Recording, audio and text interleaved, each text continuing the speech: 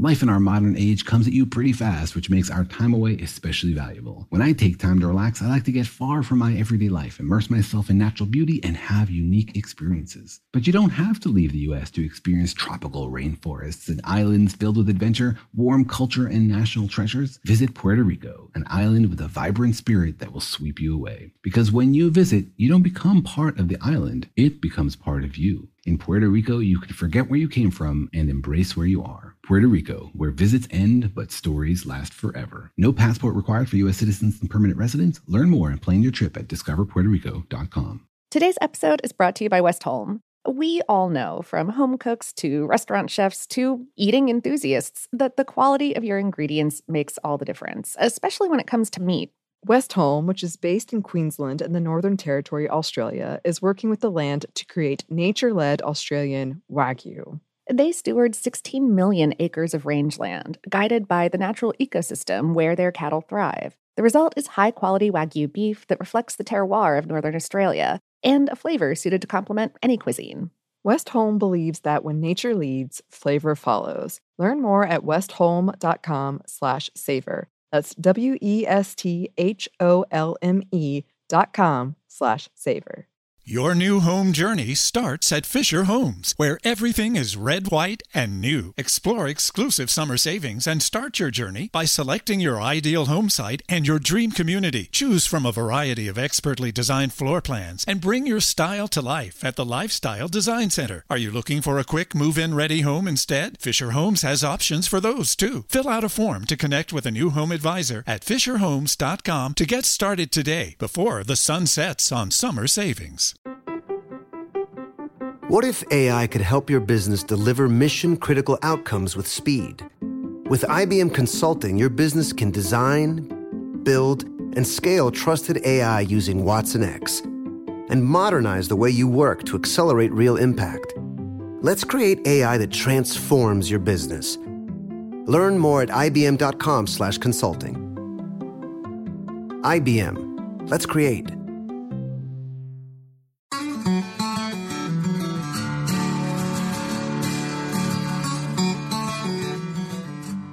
Hello and welcome to Savor, production of iHeartRadio. I'm Annie Reese. And I'm Lauren Vogelbaum, and today we're talking about banh mi.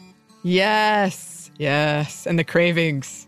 The cravings. Oh, the cravings. Yes, we are still coming to you from our COVID-19 related isolation. And oh my gosh, I'm pretty sure I'm going to order some Vietnamese delivery for tonight because this was a lot. Yes. Oh, and tonight is the Great American Takeout Part 2. So be doing your part by ordering some banh mi. Yes. I don't think would you explain that concept to us?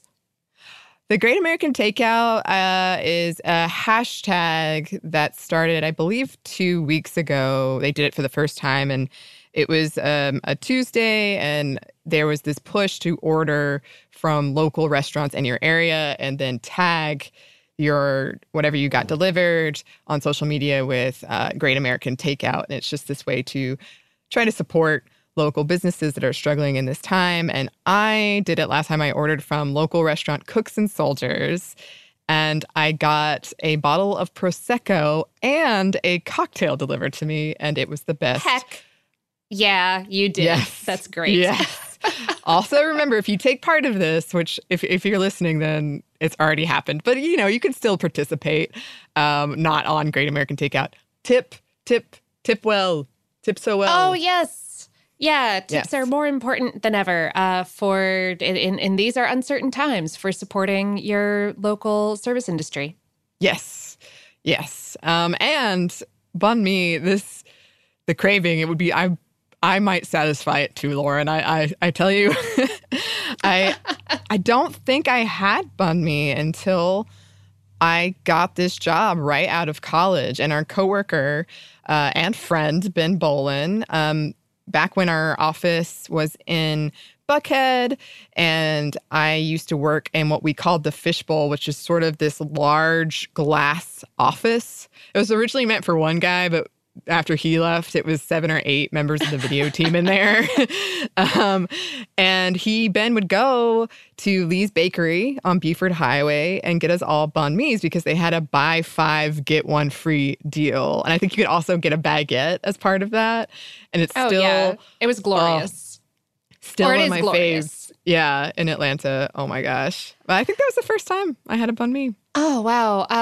Gosh, I was lucky enough to have a wonderful friend who happens to be from Vietnam when I was in college. And so she introduced me to pho and banh mi around that point. But I used to live within walking distance of Lee's Bakery.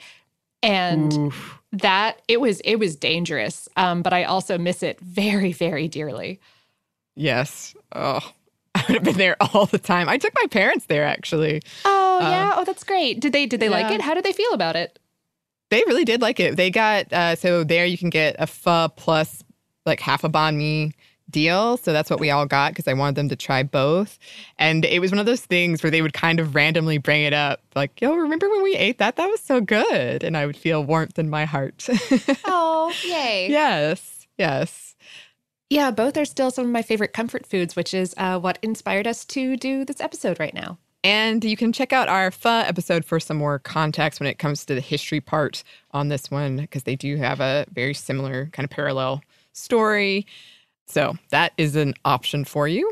Mm-hmm. Also, recently, the Google Doodle, or some may call it a foodle, and that's not me. People on the inside called it that. When it's a food thing, they call it a foodle. On March 24th, it's true, Lauren. On March 24th, 2020, aka I think 100 years ago. Oh, gosh, yeah. Was anyone even alive then? Gosh. That was the time of dinosaurs. But the Google Doodle that day was the banh mi. On that date in 2011, the Oxford English Dictionary added banh mi to the dictionary. So if you saw it, it was pretty cute. Very colorful. I love a good Google Doodle. And especially a foodle. But that brings us... Silence. I don't like portmanteaus of the word food with other things. It kind of drives me. I don't know. I don't appreciate it. What's another one? Or just like foodie. Like I guess it's not a, but just stuff like I'm just like I don't know. It's the word food is just so weird already. So I'm just like just leave that one alone. Food. Okay, I'll ponder this and I'll gather my thoughts. And then I'll send you a detailed report on... Oh, man. I love a detailed report. Excellent. Okay. I've been making a lot of them on what some would call useless things during this time of self-quarantine. So you can eagerly await it. Yes. I've been reading a lot of such things during this time of self-quarantine. So perfect. But I interrupted you when you were about to bring us to our question. Yes. Banh mi. What are they? Oh, well, a banh mi is a type of sandwich. It's served on a soft oblong roll that's sliced lengthwise and toasted or baked to a chewy crisp on the outside. And the fillings can be a lot of things. But the combo that's really like propagated around the world is slices of some kind of like cold cut style protein, like roast ham or a sausage and or terrine, topped with crunchy shredded pickled vegetables like carrots and daikon radish, slices of mildly hot chili peppers and fresh cucumber, and chopped cilantro and a swipe of mayo and or butter and or pate. There are strong opinions about this. Just roll with it. And then a drizzle of savory sauce, classically Maggi sauce, which is like a slightly vegetal, herbal, salt-heavy sauce along the lines of soy sauce or Worcestershire or liquid bouillon. And so the result is this absolute bomb of complementary flavors and textures, soft and chewy and crunchy and savory and salty and pungent and spicy and a little bit sweet. Oh, yes, I love I love everything that's going on, but I especially love all the textures. I'm a big texture person, and I like a good crunch, but then the bread is soft in the middle. Right. And then the vegetables are crunchy. So it's like an exciting experience biting into a banh mi. It is. It's very pleasing in that brain area that we've talked about previously on the show, that like the exact right combination of stuff just makes your brain go like, whoa, I wasn't expecting that. That's great. Yes. In their homeland of Vietnam, banh mi are often a breakfast food or a heavy snack on the go kind of food, either made at home or sold by street vendors. And, there are just tons of varieties, including sweet ones, like scoops of ice cream laid out in a roll for an ice cream sandwich, maybe like sprinkled with some chopped peanuts. I want to try that right now. Me too. Banh mi, by the way, is also the word for the type of bread that's used, like this long roll made of wheat flour with additives like maybe a bit of rice flour or I did this to myself, or ascorbic acid or other stuff to give it like a thinner crust and a softer, sort of spongier crumb than like a traditional French baguette. Yeah. But the possibilities are truly endless, especially as banh mi have traveled out from Vietnam to the rest of the world. Proteins from shrimp to chicken to tofu to fish to pulled pork to pork belly, beef, meatballs, tofu, mushrooms, tempeh, eggs, curried, marinated, barbecued, seared, deep fried, whatever veg and pickle you want, whatever spicy, creamy, or pungent sauce you can get a hold of. Though for sure, some of these things will get you a little bit of a side eye from traditionalists.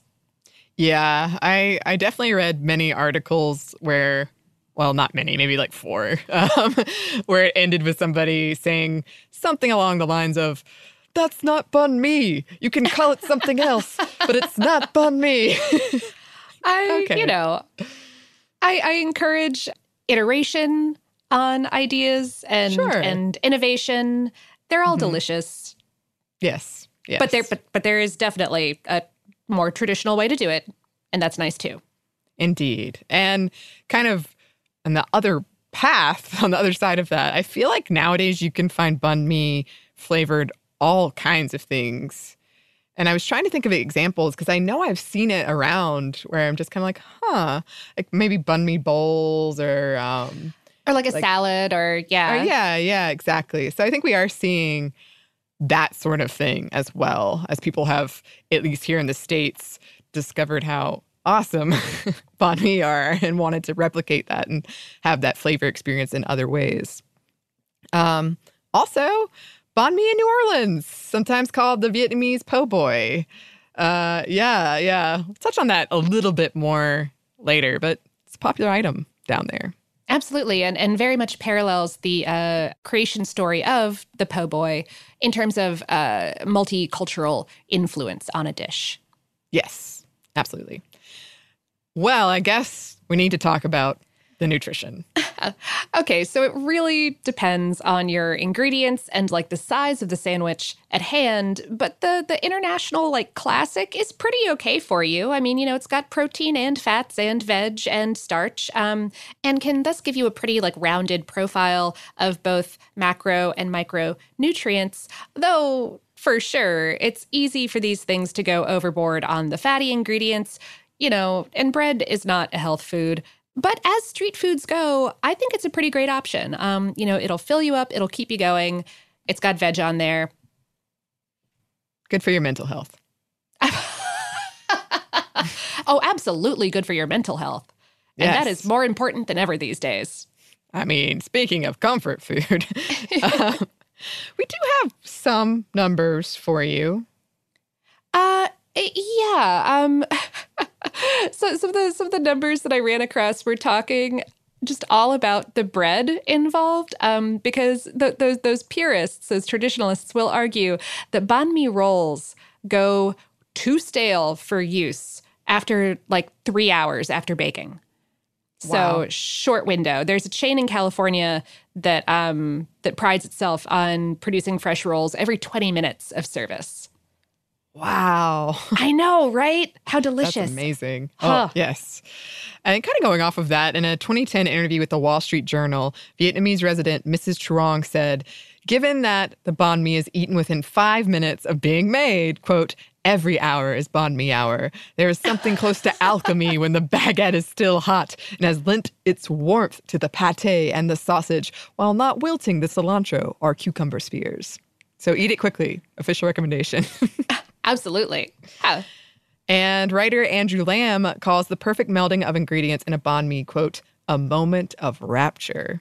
Oh, I agree. I cannot Yes. argue with that in any way, shape, or form. The craving is getting worse. It's getting worse. It's all craving year from here. That's what we got. Cravinger. Yep. You heard it here first on Savor, pioneering the ways and new uses of language. We are the music makers, and we are the dreamers of the dreams. Indeed. We do have some history for you. We do. But first, we've got a quick break for a word from our sponsor.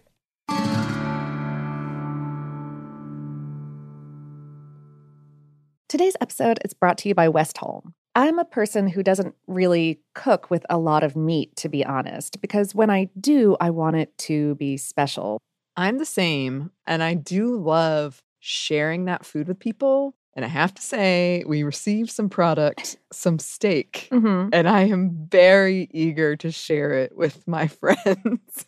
Yeah, Westholme sent us a few of their products, and they included these gorgeous, gigantic tomahawk steaks that I opened the box and immediately sent a picture to my best grilling friend, hang out soon. Yes, I did too. Westholme offers these beautifully marbled steaks because they have 16 million acres of rangeland across the northeast corner of Australia, from Brisbane to Darwin. They use a nature-led approach with the belief that if they balance the needs of their cattle with the needs of their environment, both can thrive. Their cattle graze on native grasses like Mitchell grass, which is found only in Australia, and roam wild, foraging at will for the first 2 to 3 years of their lives. The result is Wagyu beef that reflects the terroir of Northern Australia and a quality that would complement whatever you're into cooking right now. Westholme believes that when nature leads, flavor follows. Learn more at westholme.com/savor. That's WESTHOLME.com/savor. Today's episode is brought to you by Discover Puerto Rico. We've talked in a bunch of different episodes about facets of Puerto Rican cuisine, like the dish mofongo, made of savory, deep-fried mashed plantains studded with some kind of tasty protein, and the creation of the cool, creamy pina colada. But there is so much more there. I've actually never been. You have a tiny bit of experience, don't you? Yes, unfortunately, it was a very tiny bit of experience. I was there for about a day. I'm kicking myself for that now. I remember having delicious rums, delicious drinks, but I want to go back because, so many episodes we do on here when we're talking about food from Puerto Rico. I want that, and it sounds amazing. We're trying to get a Savor team trip together. Oh, absolutely. Well, I mean, we're trying to get a trip to a lot of places, but this is really top of the list. Even putting together this ad read made me hungry. I was like, oh, I want to try those things. Yeah, as we've talked about before, there are influences there from African and Spanish and native Taino foodways. The culinary scene sounds amazing, and we want to go. And I'm hungry. No passport is required for U.S. citizens and permanent residents. You can learn more and plan your trip at discoverpuertorico.com. Your new home journey starts at Fisher Homes, where everything is red, white, and new. Explore exclusive summer savings and start your journey by selecting your ideal home site and your dream community. Choose from a variety of expertly designed floor plans and bring your style to life at the Lifestyle Design Center. Are you looking for a quick move-in ready home instead? Fisher Homes has options for those too. Fill out a form to connect with a new home advisor at fisherhomes.com to get started today before the sun sets on summer savings. Your credit card should match your lifestyle. At Kemba Financial Credit Union, choose a card with benefits that work for you. For a limited time, all cards have 2% cash back on purchases and 0% interest on balance transfers for a year. Apply at Kemba.org. Restrictions apply. Offer ends June 30th, 2024. And we're back. Thank you, sponsor. Yes, thank you. So, like pho, as we mentioned at the top, banh mi is a combination of French and Vietnamese cuisine, a product of French colonization and the eventual establishment of French Indochina in 1887. Right. So, okay.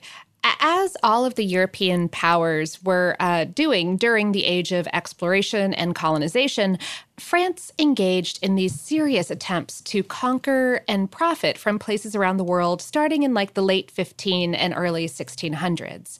King Louis XIV created the French East India Company in 1664 to compete with other trading companies working in Asia. But due to a number of conflicts, both with Britain and internally, like the French Revolution, the French government didn't really get started attempting to colonize around Asia until the mid-1800s. However, all that time, there had been Catholic missionaries attempting to make cultural inroads, and French Catholics and traders perhaps concentrated on Indochina, what's now Vietnam, Cambodia, and Laos, because of the relative lack of success there by other nations. Yes, and French missionaries looking to spread Catholicism were often met with suspicion and hostility, so France sent soldiers to accompany them. And this was totally fair. By this point, certainly, missionaries going to the area were strongly connected with their nation's governments and commercial interests and militaries. The Vietnamese government realized this, and depending on who was in charge at the time, either saw it as a good thing, like trade equals power, yes, or as a bad thing, like trade equals potential takeover. No, thank you. And meanwhile, the French authorities saw the treatment of overseas missionaries as an excellent way to manipulate relations with the governments involved.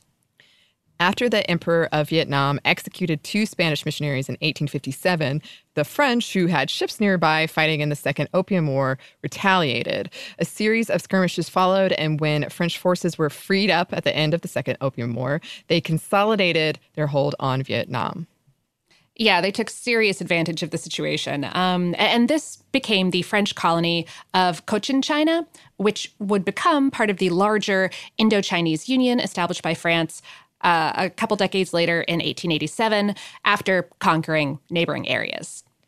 To save money, the French established European staples in Vietnam instead of paying to have them shipped over from Europe. These items were expensive, and only the French could afford them, reinforcing the French notion that European things were better and only worthy of the French.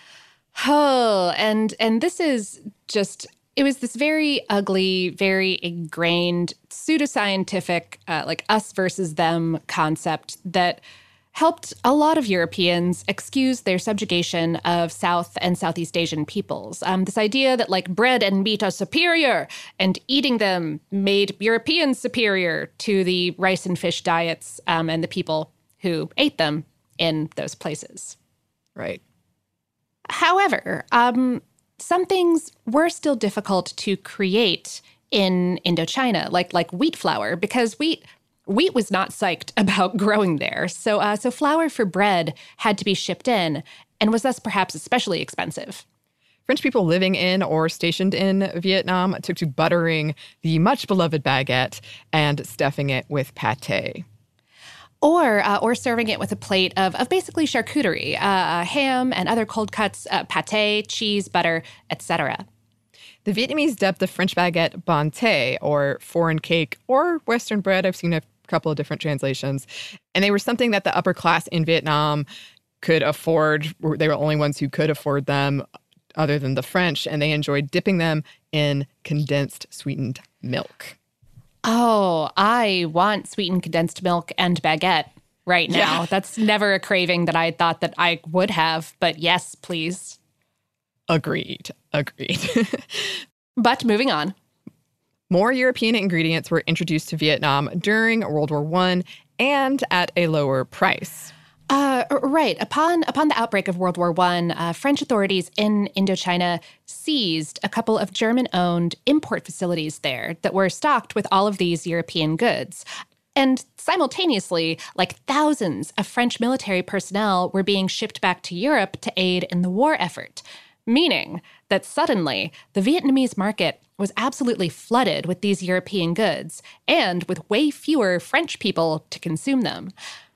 Among these goods was almost certainly a condiment called Maggi sauce, which is this legume protein-based liquid seasoning created in Switzerland back in 1886 that was meant to be a cheap substitute for meat-based stock in working-class cooking.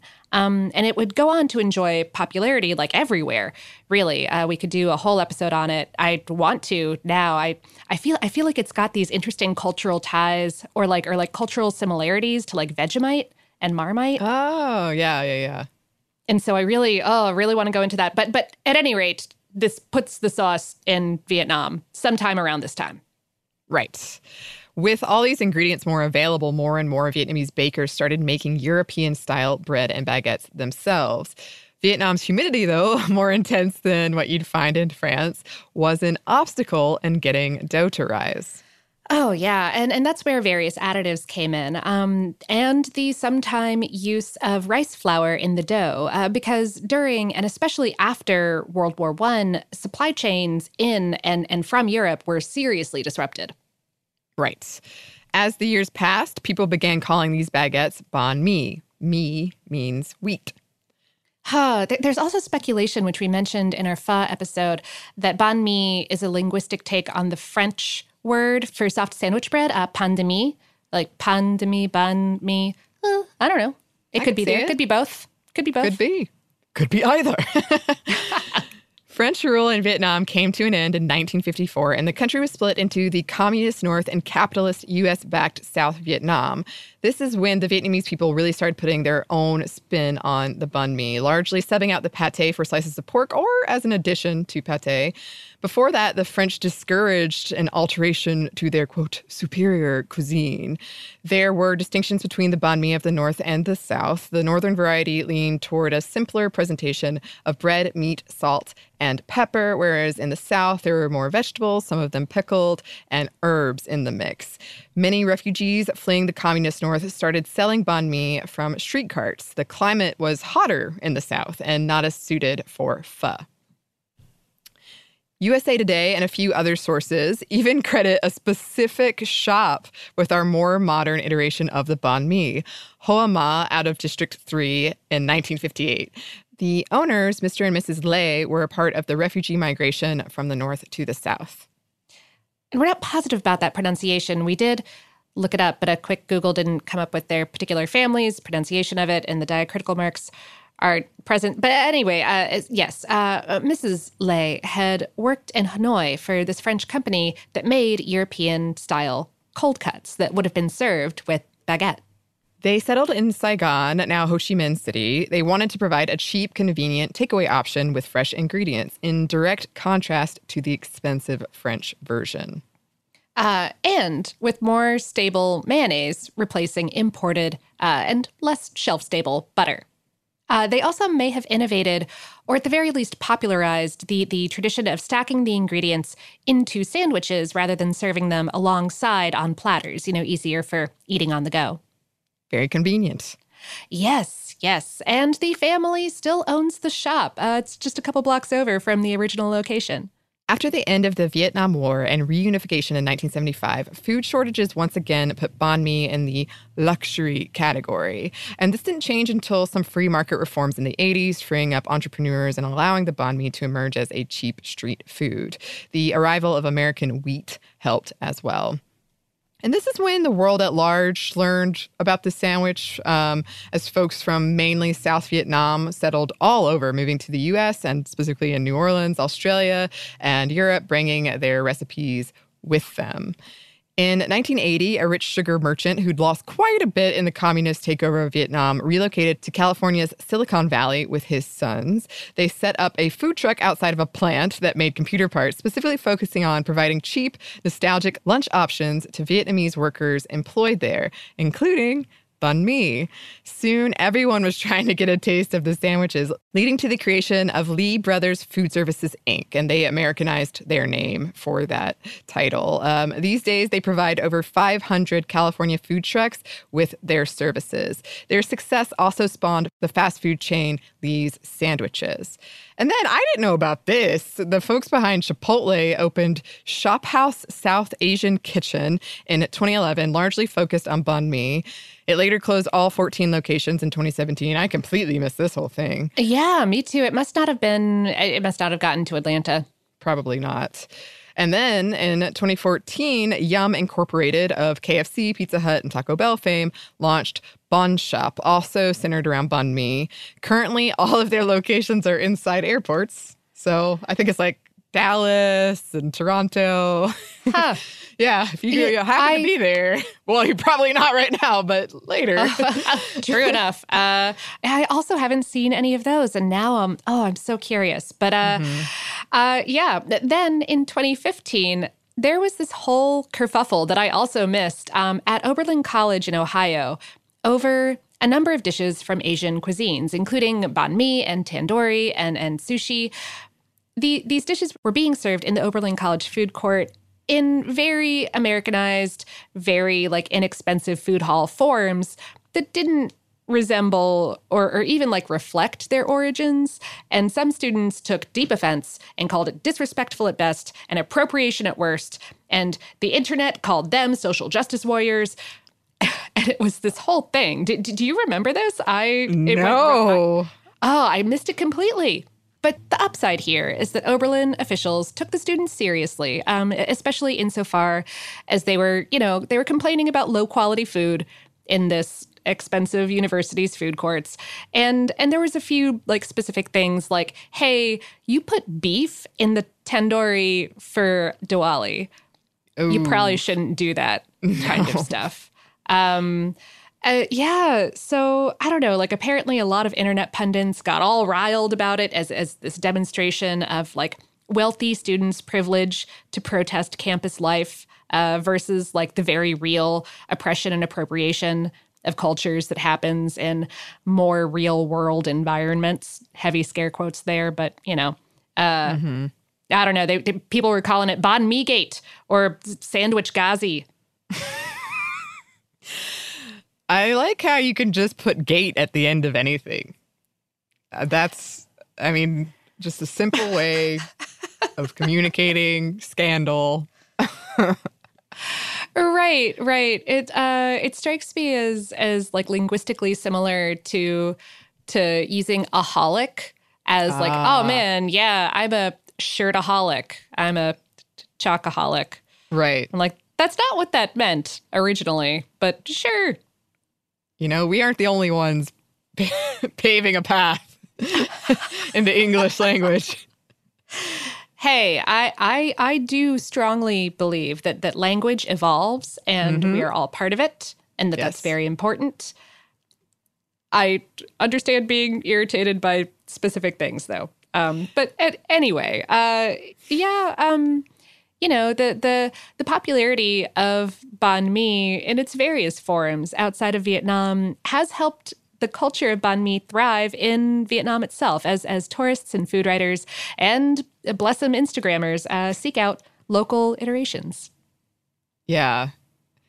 I definitely feel, and I know this has come up in so many podcasts and it's really made me appreciate how sheltered I was in my small town. But for me, I feel like I just had never heard about it. And then this, like 2014, and then it was everywhere. Yeah, there was definitely a beautiful, beautiful boom of Vietnamese cuisine around that time, around Atlanta especially. Yeah, and I'm so grateful for it. Yes. Oh, so much yes. Oh, I need to, that's dinner. I think it might be mine too. The cravings are real. Oh, yes. Oh, yes. Well, that's about what we have to say on the banh mi for now. It is. And we do have a little bit more for you. But first, we've got one more quick break for a word from our sponsor.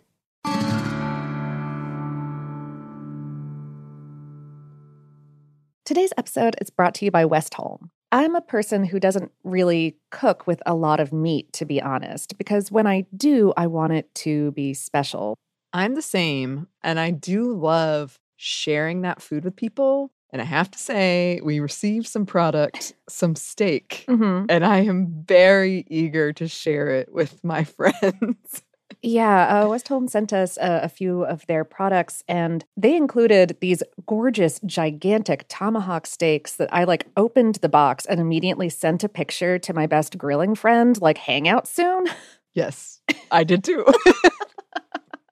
West Home offers these beautifully marbled steaks because they have 16 million acres of rangeland across the northeast corner of Australia, from Brisbane to Darwin. They use a nature-led approach with the belief that if they balance the needs of their cattle with the needs of their environment, both can thrive. Their cattle graze on native grasses like Mitchell grass, which is found only in Australia, and roam wild, foraging at will for the first 2 to 3 years of their lives. The result is Wagyu beef that reflects the terroir of Northern Australia and a quality that would complement whatever you're into cooking right now. West Home believes that when nature leads, flavor follows. Learn more at westhome.com/savor. That's WESTHOLME.com/savor. Today's episode is brought to you by Discover Puerto Rico. We've talked in a bunch of different episodes about facets of Puerto Rican cuisine, like the dish mofongo, made of savory, deep-fried mashed plantains studded with some kind of tasty protein, and the creation of the cool, creamy pina colada. But there is so much more there.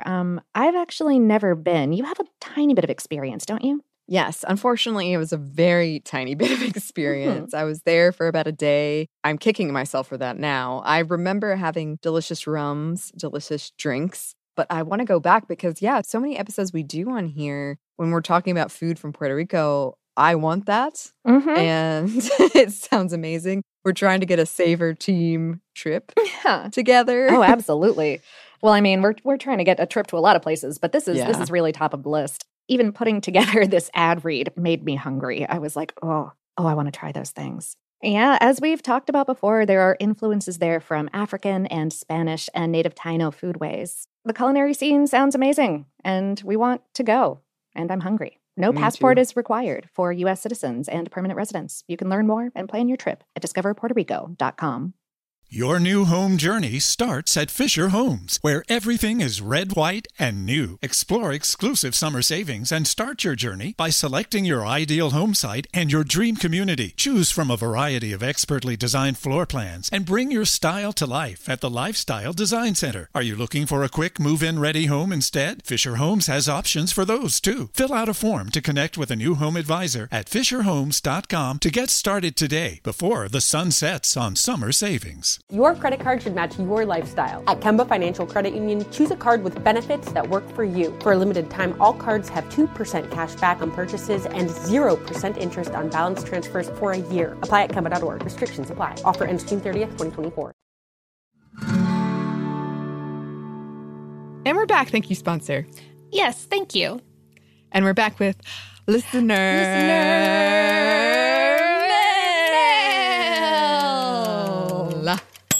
That's how I feel about banh mi. Oh, like a big Very party excited. with confetti. Yeah. Yes, it's a party in your mouth. Mariah wrote, and I hope I'm pronouncing your name correctly. It's Maria or Mariah. As I was listening to the Classics Aspics episode, a memory from a couple years ago popped into my mind. I can honestly say I have no recollection of what inspired me to create such a cursed meal, and clearly had it mostly blocked from my memory for obvious reasons. But I made a SpaghettiO and hot dog aspic. It was as horrible to eat as it was to look at, and I did not get a good sheen on it, although that probably wouldn't have helped it any. On a related note, I also thought it'd be fun to share some photos from my 2016 visit to the Jell-O Gallery Museum in Leroy, New York. I was driving back from a trip to Niagara Falls with my ex, and we saw some roadside signs advertising it as an attraction. It was a little out of the way, but we figured we probably wouldn't ever be driving through again, and why not make a pit stop at the Jell-O Museum? It was as strange and charming as you might imagine. Small museum, but my favorite part was the variety of antique vintage molds they had displayed on the wall. Again, I can't stress enough how bizarre this whole place was. If you ever find yourselves in upstate New York, I strongly encourage swinging by. One of the best $5 memories I've ever had. Oh, yes. Oh, yes. Wow. I have family in upstate New York, and I am offended that they have never brought me there. Oh, yes. You should give them a long talking to. And then once this is all over, make them go with you. Yes. Oh, absolutely. Huh. Okay. Jessica wrote, I was listening to the Aspic episode and immediately had to stop what I was doing to write this email at the first mention of galantine. A rush of flashbacks ensued. In culinary school, we were offered a competition class. These competitions included hot food, pastry, mystery baskets, and cold food platters. I myself had entered several cold platters because I am insane. You see, these platters take weeks to plan and prepare, always ending in a rushed all-nighter, glazing each gross piece, each slice, each individual veg cut. Every shelf of the walk-in was filled with trays of sliced terrines and potatoes studded with toothpicks, holding carefully glazed veggies. And the smell. Dear Lord, I will never be free of the memory. We used a very concentrated ratio of gelatin to water, which takes on the unmistakable aroma of dog breath. Ugh. This step absolutely needs to be done at the last possible minute, as the aspic would degrade on the 2-hour trip to the competition if done too far in advance. Insanity, yet I did this for 8 competitions. Pairs of students would pick a theme to build a menu from to create these platters with maddeningly elaborate detail, separating the crazy from the truly insane among us. The American Culinary Federation hosts these competitions, as well as Philanthropique de Culinaire. Each platter needs 3 main pieces, galantines, ballantines, terrines, pâté en croûte, etc., 2 main garnishes, carefully composed one-bite snacks or amuse-bouches, a veg salad, a sauce, a judge's plate, and each platter should serve, no one ate these, 16 people. Oh my gosh. Try Googling them with terms like ACF and Culinary Olympics. It should make them easier to find. Also, here are some old photos of some of my platters from my competition days, including my first platter. My chosen theme, Alice in Wonderland, if you're wondering why my galantine is bright pink. I wrapped it in sliced watermelon radishes. Oh, and there was something so terrifying and mesmerizing and beautiful about them. It's like great and terrible. Like it's like Galadriel. Like it's like you're sort of in love with it, but it is like a truly terrible beauty to behold. Yes, it changes you. It changes you. And we were actually just discussing that we're loosely planning on doing our next food fairy tale, Alice in Wonderland. So, hey, yes, fortuitous. It is. I am so excited about that. I think it's going to be. I was rereading them recently, the 2 Alice books, and the first one is just kind of all about food. So I think we could just do the whole book, but I don't know if we should. I don't know if our super producers would appreciate us. Could you? Probably not. Thinking not. Yeah. But still, something to look forward to. Yeah. I'm loving. Please keep sending in these pictures of these beautiful and terrible things. Yes. Aspects. So great. Every day, all the time, please. Yes. Thanks to both of them for writing. And if you would like to write to us, you can. Our email is hello@savorpod.com. Well, we're also on social media. You can find us on Facebook, Twitter, and Instagram @SavorPod, and we do hope to hear from you. Savor is a production of iHeartRadio. For more podcasts from iHeartRadio, visit the iHeartRadio app, Apple Podcasts, or wherever you listen to your favorite shows. As always, so many thanks to our super producers, Dylan Fagan and Andrew Howard. Thanks to you for listening. We hope you're doing okay, and we hope that lots more good things are coming your way.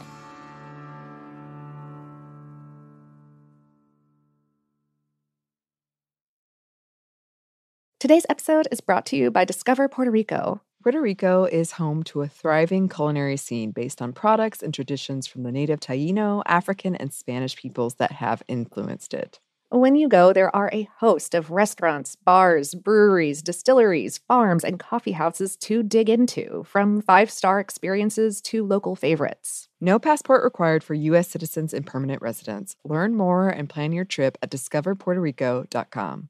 Your new home journey starts at Fisher Homes, where everything is red, white, and new. Explore exclusive summer savings and start your journey by selecting your ideal home site and your dream community. Choose from a variety of expertly designed floor plans and bring your style to life at the Lifestyle Design Center. Are you looking for a quick move-in ready home instead? Fisher Homes has options for those too. Fill out a form to connect with a new home advisor at fisherhomes.com to get started today before the sun sets on summer savings. Your credit card should match your lifestyle. At Kemba Financial Credit Union, choose a card with benefits that work for you. For a limited time, all cards have 2% cash back on purchases and 0% interest on balance transfers for a year. Apply at Kemba.org. Restrictions apply. Offer ends June 30th, 2024. Olay's new Indulgent Moisture Body Wash covers your skin in layers of rich moisturizers and vitamin B3 complex, transforming your skin from dry and dull to moisturized, soft, and smooth in just 14 days. Feel the best in your skin and glow with confidence, all pride. For the third year, Olay Body is a proud sponsor of iHeartRadio and P&G's Can't Cancel Pride and supporter of the LGBTQ+ community. So this pride, glow with confidence, not just all month, but all year long. Check out Olay's new Indulgent Moisture Body Wash online or at your favorite retailer.